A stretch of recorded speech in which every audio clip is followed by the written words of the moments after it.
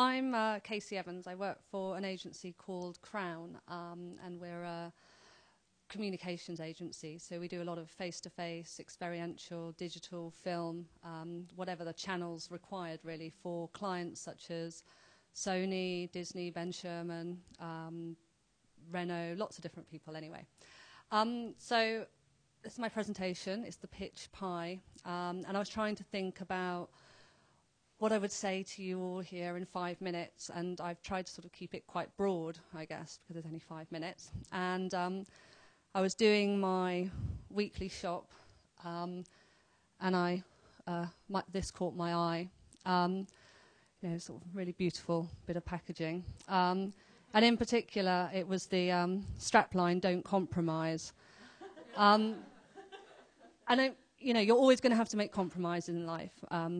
We know that. But when I say don't compromise, I mean don't compromise on your ambitions, don't compromise your integrity, don't compromise your passion. I thought that was a really nice starting point for pitching in general. And then I thought, oh, it's fate, because the best before date is today. So this is definitely going to be the basis for my presentation. But rather than a pucker pie, it's going to be a pitch pie. And there's some serious calculations have gone on in my pie. But I will show you how I sort of divided the fundamentals. So cooked it, burnt it. 24%, basically the biggest percentage, is I think you need to do what you love. I think we're in quite a unique position in the creative industries that generally we do love what we do.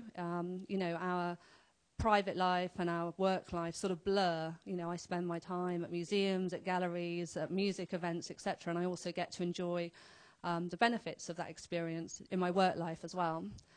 In terms of doing what you love and pitching, if you love what you do, you're instantly going to come across as more of an authority. You're going to come across as someone that people want to work with. That passion is infectious. So, you know, if you don't love what you do, maybe you need to think elsewhere, but really harness that love and passion you have for your work into your presentations. 18%, this is a bit more serious, not that the other one wasn't serious, but you need to make sure that your solution is informed by the prospect. You know, it's very difficult. Sometimes you have this amazing idea and you're desperate to get it into a pitch, or you just want some client to take it on board. But you need to make sure that whatever you're presenting is right for that brand, it's right for that client. I know other people have spoken about this. So just be strict with yourself. Keep coming back to the brief. And we all know that briefs, you know, they can be a little bit two-dimensional, they can be frustrating, and sometimes you want to tear them up. And in fact, I do know some agencies that have. But, you know, your job is there to answer that brief. So keep coming back to it and make sure that your solution is correct. 14%, you need to tell a story with your presentation. I had the benefit of meeting some of you last time and looking at your portfolios, and it was the, I think, same advice I gave then. You know, you need to tell a story. It's your story through your work. And with your presentations, you need to tell a simple story that will captivate your audience. Whether it's 5 minutes or whether it's half an hour, you want to keep people engaged. You want to keep them knowing more. You want, at the end of it, for them to be asking you questions, not just saying, you know, thank you very much, we'll call. 9%, be brave. Challenge yourself. Take risks. Don't be afraid to challenge a client's brief. Don't be afraid to ask questions. I mean, you have to be eloquent. You have to, you know, there's a way of doing things, but you mustn't ever be afraid of interrogating a client's brief. I find quite often they don't always know what they want, or perhaps someone quite junior has written that brief. And if you keep going back and pestering them and getting you know, a stronger brief, everyone wins in the end. Okay, this is obviously no biggie, but you need to be remarkable, which I'm sure is no problem at all.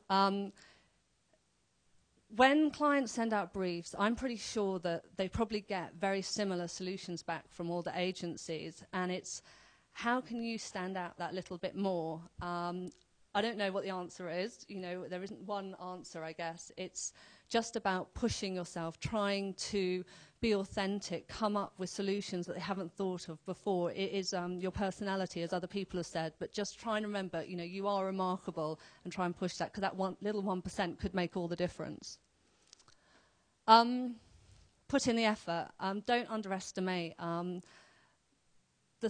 how you come across in a presentation. I think I definitely know some people, and I do envy them slightly, but they'll just rock up, they'll go, okay, what are we presenting? And they'll go in there and they'll dazzle. But I think they're quite rare, to be honest.